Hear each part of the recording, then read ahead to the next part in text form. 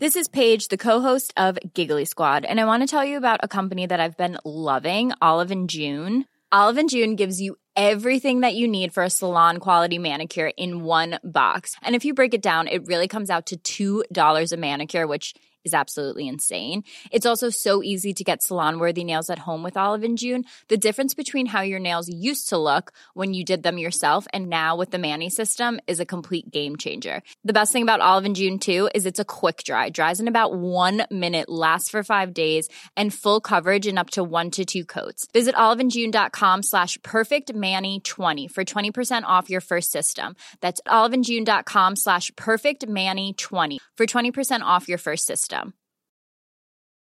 Many of us have those stubborn pounds that seem impossible to lose, no matter how good we eat or how hard we work out. My solution is PlushCare. PlushCare is a leading telehealth provider with doctors who are there for you day and night to partner with you in your weight loss journey. They can prescribe FDA-approved weight loss medications like Wegovy and Zepbound for those who qualify. Plus, they accept most insurance plans. To get started, visit plushcare.com/weightloss. That's plushcare.com/weightloss. Even when we're on a budget, we still deserve nice things. Quince is a place to scoop up stunning high-end goods for 50 to 80% less than similar brands. They have buttery soft cashmere sweaters starting at $50, luxurious Italian leather bags, and so much more. Plus, Quince only works with factories that use safe, ethical, and responsible manufacturing. Get the high-end goods you'll love without the high price tag with Quince. Go to quince.com/style for free shipping and 365-day returns.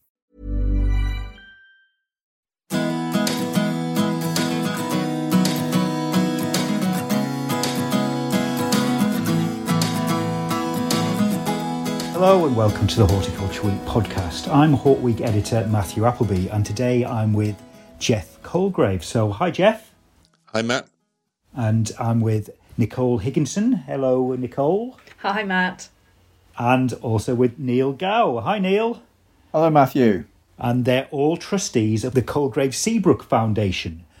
Now, the former David Colgrave Foundation was set up in 1993 in memory of David Colgrave. And during his career, David took a keen interest in supporting and promoting the development of young people. And it was with this in mind that the foundation was launched. Now, David's great friend Peter Seabrook, the fellow horticulturalist, became one of the founder trustees and remained a very active trustee until his death in January 2022.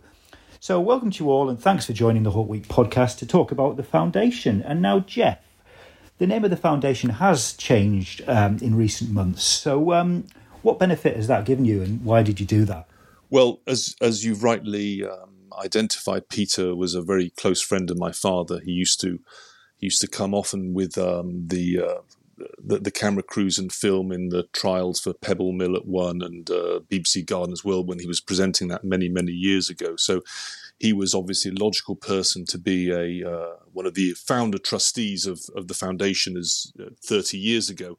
And during that time, the past 30 years, I think he barely missed one of our trustee meetings. We have 2 a year, and he barely missed one. And he became very much the eminence grise, I would say, of the foundation. We all looked to him when we couldn't quite make a decision. We said, "Well, Peter, what would you do?" And it was very much in Peter's ball to back and say, well, this is what you should really do. So I think when he passed away, we were obviously all of us were in shock, even though Peter had lived a very good and long and healthy life, and he was very much the lead figure, if you like, of the foundation. So we thought a good way of honouring him was to add his name to the masthead of the foundation.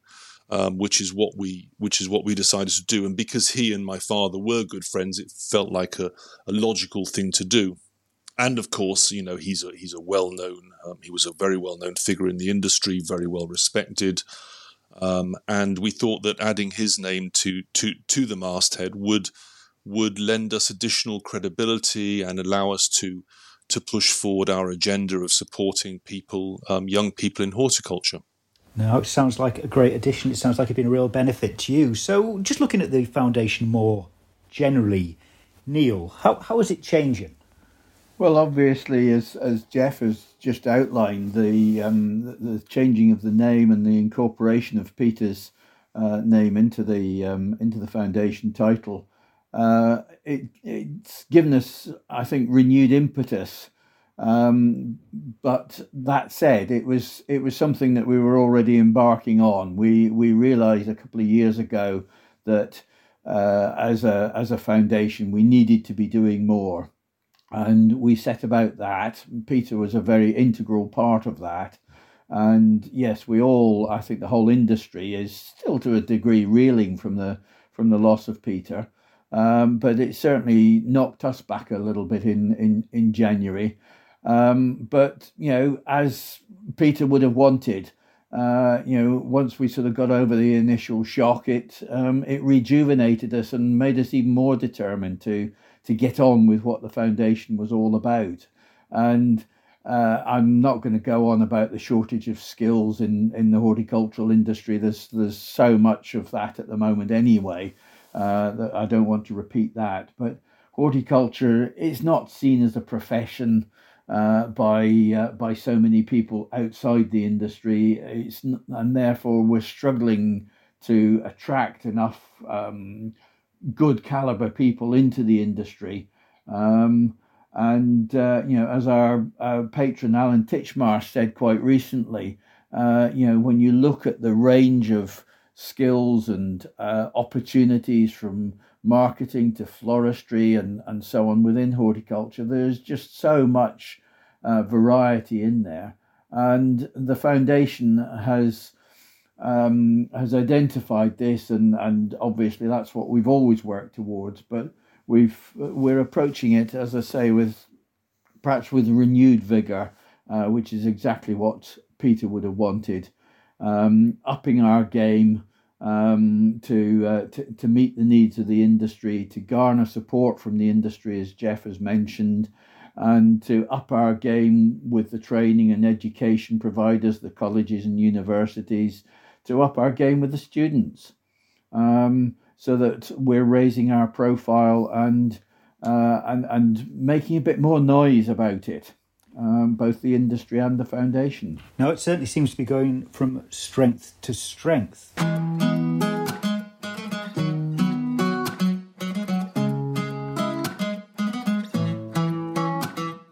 So let's highlight a few of the scholarships that are now available. Neil? With all of our scholarships, what we're most interested in with the students and with the applicants is their ambition, it's their attitude, it's their ability. Those are the things that we're really looking for. What we're looking to support is the students who are going to make a difference to the future of our industry, who for the older codgers amongst us, which unfortunately I come into these days, those that are going to support the industry going forward, as perhaps we have done in the industry in past years, who are going to embrace the new technologies, the new ways of doing things, so that we're really sort of upping our game. And it's one of the things that we're adapting and have been adapting over about the last 5 years, is rather than a series of sort of general scholarships that will just give some support to horticultural students, as horticulture itself has become a bit more specific, a number of our scholarships have become more specific towards research or travel or whatever. And I think Jeff's going to talk about some of the travel ones, I think. Yeah, so I mean, I think there are a couple I'd like to highlight, which I think are quite interesting. We've got a fabulous travel scholarship sponsored by Majestic Trees. Steve McCurdy, who is the owner of Majestic Trees, he went away on an exchange trip back in the 1980s, I believe, to California, where he, amongst other things, he met his wife to be. And then came and he felt he learned so much there. He came back and started up Majestic Trees, which has been a superb success. And he really wants to give other young people the opportunity to do what he did. So he's sponsored a travel scholarship up to £3,000 to travel to North America or somewhere else where there's a big container tree business, and also have the opportunity to work at Majestic Trees. And I think that's a fabulous scholarship.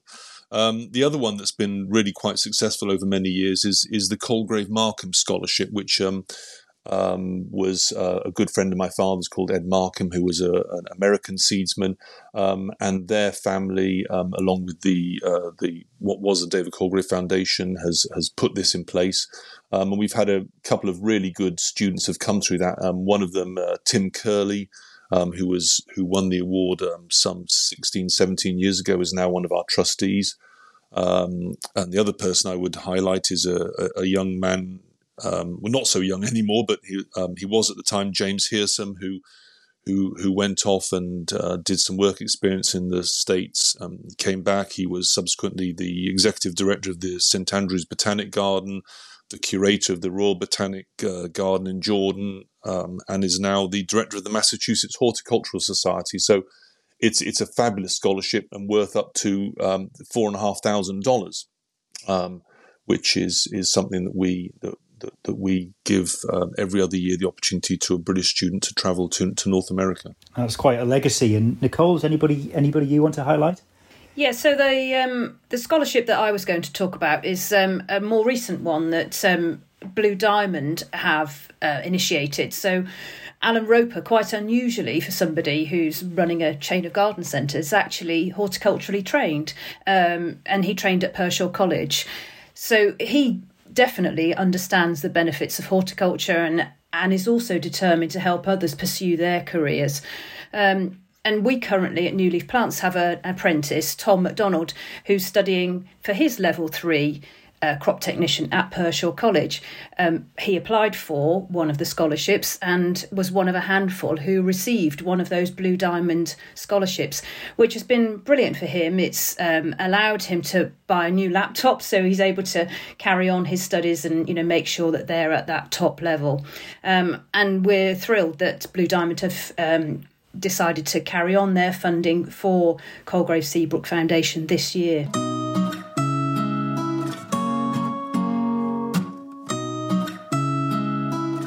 Now that's brilliant news. Now you're a new trustee, Nicole. So what prompted you to become one?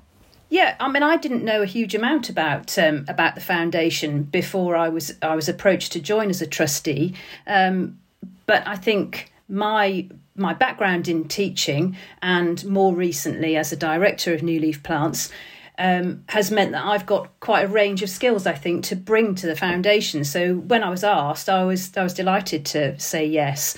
I'm hoping that with my connections now within the industry, I'll be able to help with raising some funding, but also with my background, perhaps I can help to with that selection process for the recipients of those awards.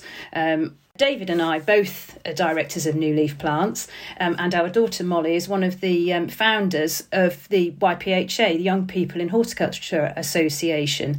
And through her, really, I've seen the determination, I suppose, and the enthusiasm from those young people to really push their careers forward and to encourage other people.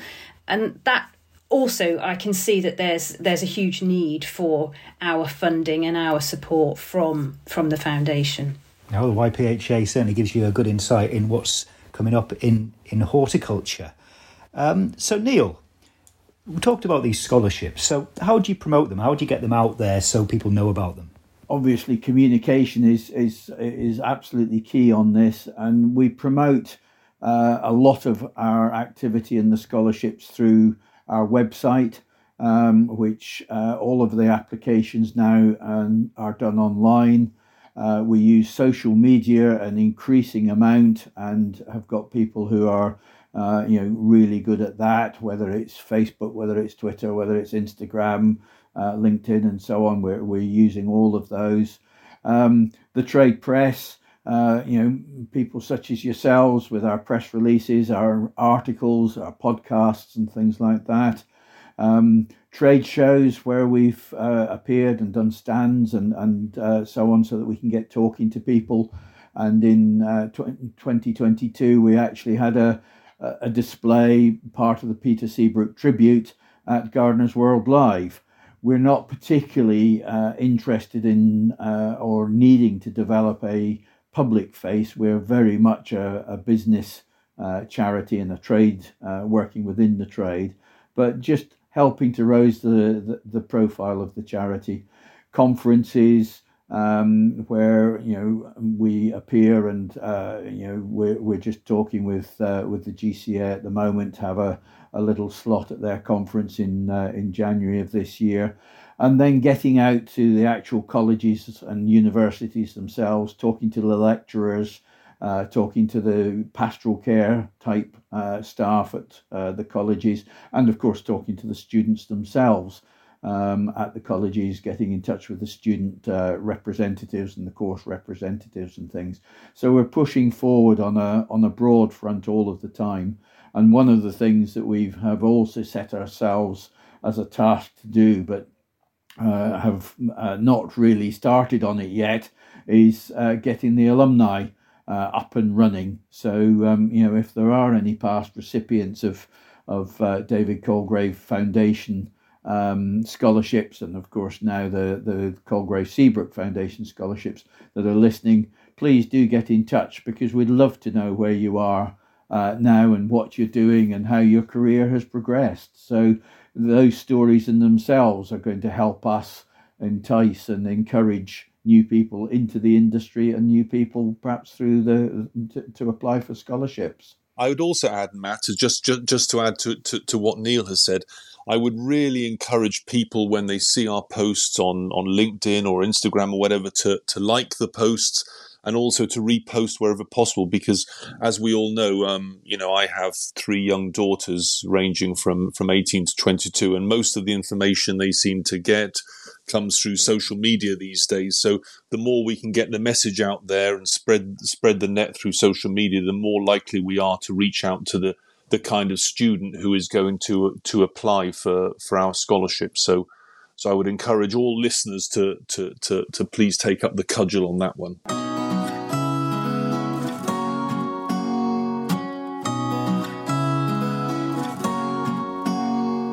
That's good advice. Now, Jeff, talking about fundraising, you've got a bit of a push on at the moment. So can you tell us a bit about that? Yes, well, we are an industry-focused charity that's is actively seeking to fund scholarships, bursaries, open up internships, and fund some research that really serve the needs of our industry.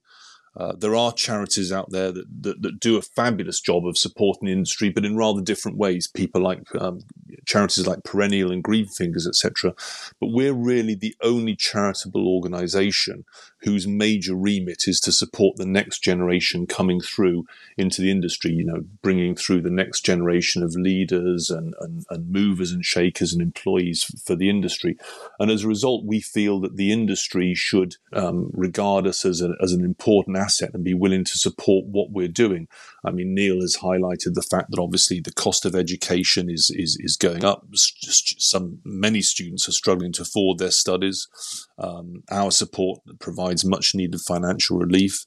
And the industry increasingly needs well qualified and capable people. It's an industry that's becoming more reliant on quite complex technical skills, and I think we have a responsibility as an industry to try to encourage students to come through into the industry and slightly move away from the image of horticulture as being an industry for those who are only capable of digging up the garden and wielding a spade.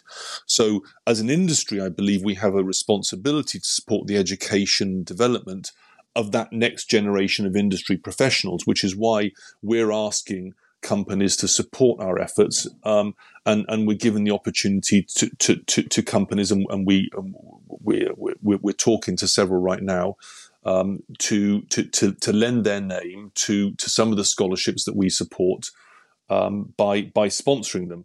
We're a very lean, agile charity. We have very low overheads. Nikki Gow, Neil's wife, is the part-time administrator. We have a full board of 9 or 10 trustees who give their time willingly and freely to support the charity. But we do need that funding from the industry to to endow those bursaries, those scholarships, all of that money will flow through to the students. We're not looking to build up a massive pot that's just going to sit in the bank somewhere. We want the money to flow through to the students, and that's our goal. And as I say, we're having discussions now with several companies. We hope to be able to make one announcement relatively soon. But if you're out there and you're listening to this, and you feel that we're a kind of charity that you could and should support, we'd be more than happy to chat to you. As I've said, we've already had, and you've heard on this podcast so far, we've had support from Blue Diamond, from Majestic Trees, from Ball Colgrave. My old business have very kindly supported us now for several years, but we feel that there's more that the industry can do to support us. So the message that I'd like to get out there is we're only one phone call away. And it's not just the plant growers and breeders, is it, Jeff? That's right. I sat with the chairman one day last week of probably one of the biggest suppliers of dry goods to our industry, and he made a statement that as a business he doesn't require horticulture for his business to operate, but he recognises that because the vast majority of what he produces is sold through garden centres need horticulturalists to succeed, and therefore he needs horticulturalists to succeed for his business to succeed. Therefore, even though he doesn't directly need horticulture for his business, he is inclined to support us because of his customers needing horticultural support. So it's wide ranging. It isn't just plant growers and breeders and so on. It's the dry goods people should be. We should all be supporting the industry. We all need plants to live, don't we? We do indeed, and there's a lot going on at the foundation at the moment, doing a lot of good work, and we've covered a lot of ground there, but we always finish the Hort Week podcast with our fun question, and I think, Nicole, you are going to have to answer this one, and it's basically, what is your favourite plant? What plant would you take to a desert island? Have you had any thoughts on that? Oh, well, now you've slightly changed the question there. I mean, if it's to a desert island, that's a different matter altogether. But what the question I thought I was going to say, which is my favourite plant, I mean, clearly I'm going to be a little bit biased, aren't I? So it's going to have to be a clematis. And my favourite, my go-to for that would be a Viticella type clematis, so an Étoile Violette, because they're so easy to grow, totally bomb-proof and very easy to prune. You just chop it down in the winter and it'll just spring back up again in the spring, which I just love. However, I think actually yesterday when we had a little chat, Neil had an even better choice of plant, and his maybe would be more appropriate for a desert island. So would you like to share your story, Neil? Oh, I'm going to have to get you back for this one, Nicole, aren't I? Yes, we talked about it yesterday, and I said mine being the dour Scotsman that I am, mine had to be something that was edible. So it's going to be sprouts. Sprouts? Crikey. What? Why? Because I love them. They're good for you. They're tasty. And I have one of those unknown facts that people would find hard to believe. But at primary school, I held the sprout eating record. Brilliant. 108. 108. Crikey. Yeah, I had the playground to myself all afternoon. I bet, in one sitting. Well, no one's ever chosen sprouts before, and I doubt anyone will ever choose them again, but that's cool. All right. At least I won't go hungry on my desert island. No, fantastic. All right, well, thank you very much to Nicole Higginson, to Jeff Colgrave, and to Neil Gow of the Colgrave Seabrook Foundation. I'm Matthew Appleby, Horticulture Week editor, and thanks for listening. And make sure you never miss a Horticulture Week podcast. Subscribe to or follow Horticulture Week podcast via Apple Podcasts, Spotify, or Google Podcasts, or your preferred podcast platform. And once again, thank you and goodbye for now.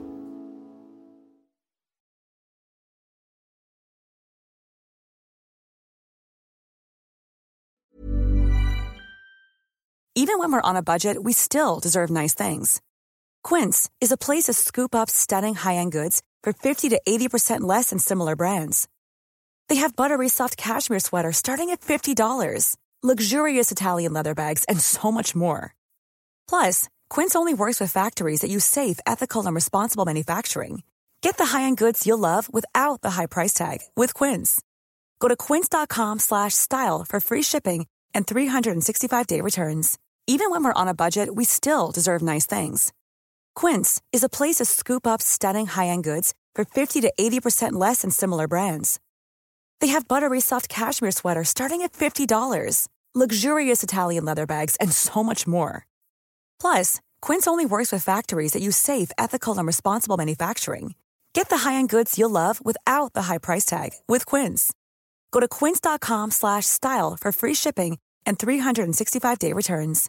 Imagine the softest sheets you've ever felt. Now imagine them getting even softer over time. That's what you'll feel with Boll & Branch's organic cotton sheets. In a recent customer survey, 96% replied that Boll & Branch sheets get softer with every wash. Start getting your best night's sleep in these sheets that get softer and softer for years to come. Try their sheets with a 30-night guarantee. Plus, get 15% off your first order at bollandbranch.com. Code BUTTERY. Exclusions apply. See site for details.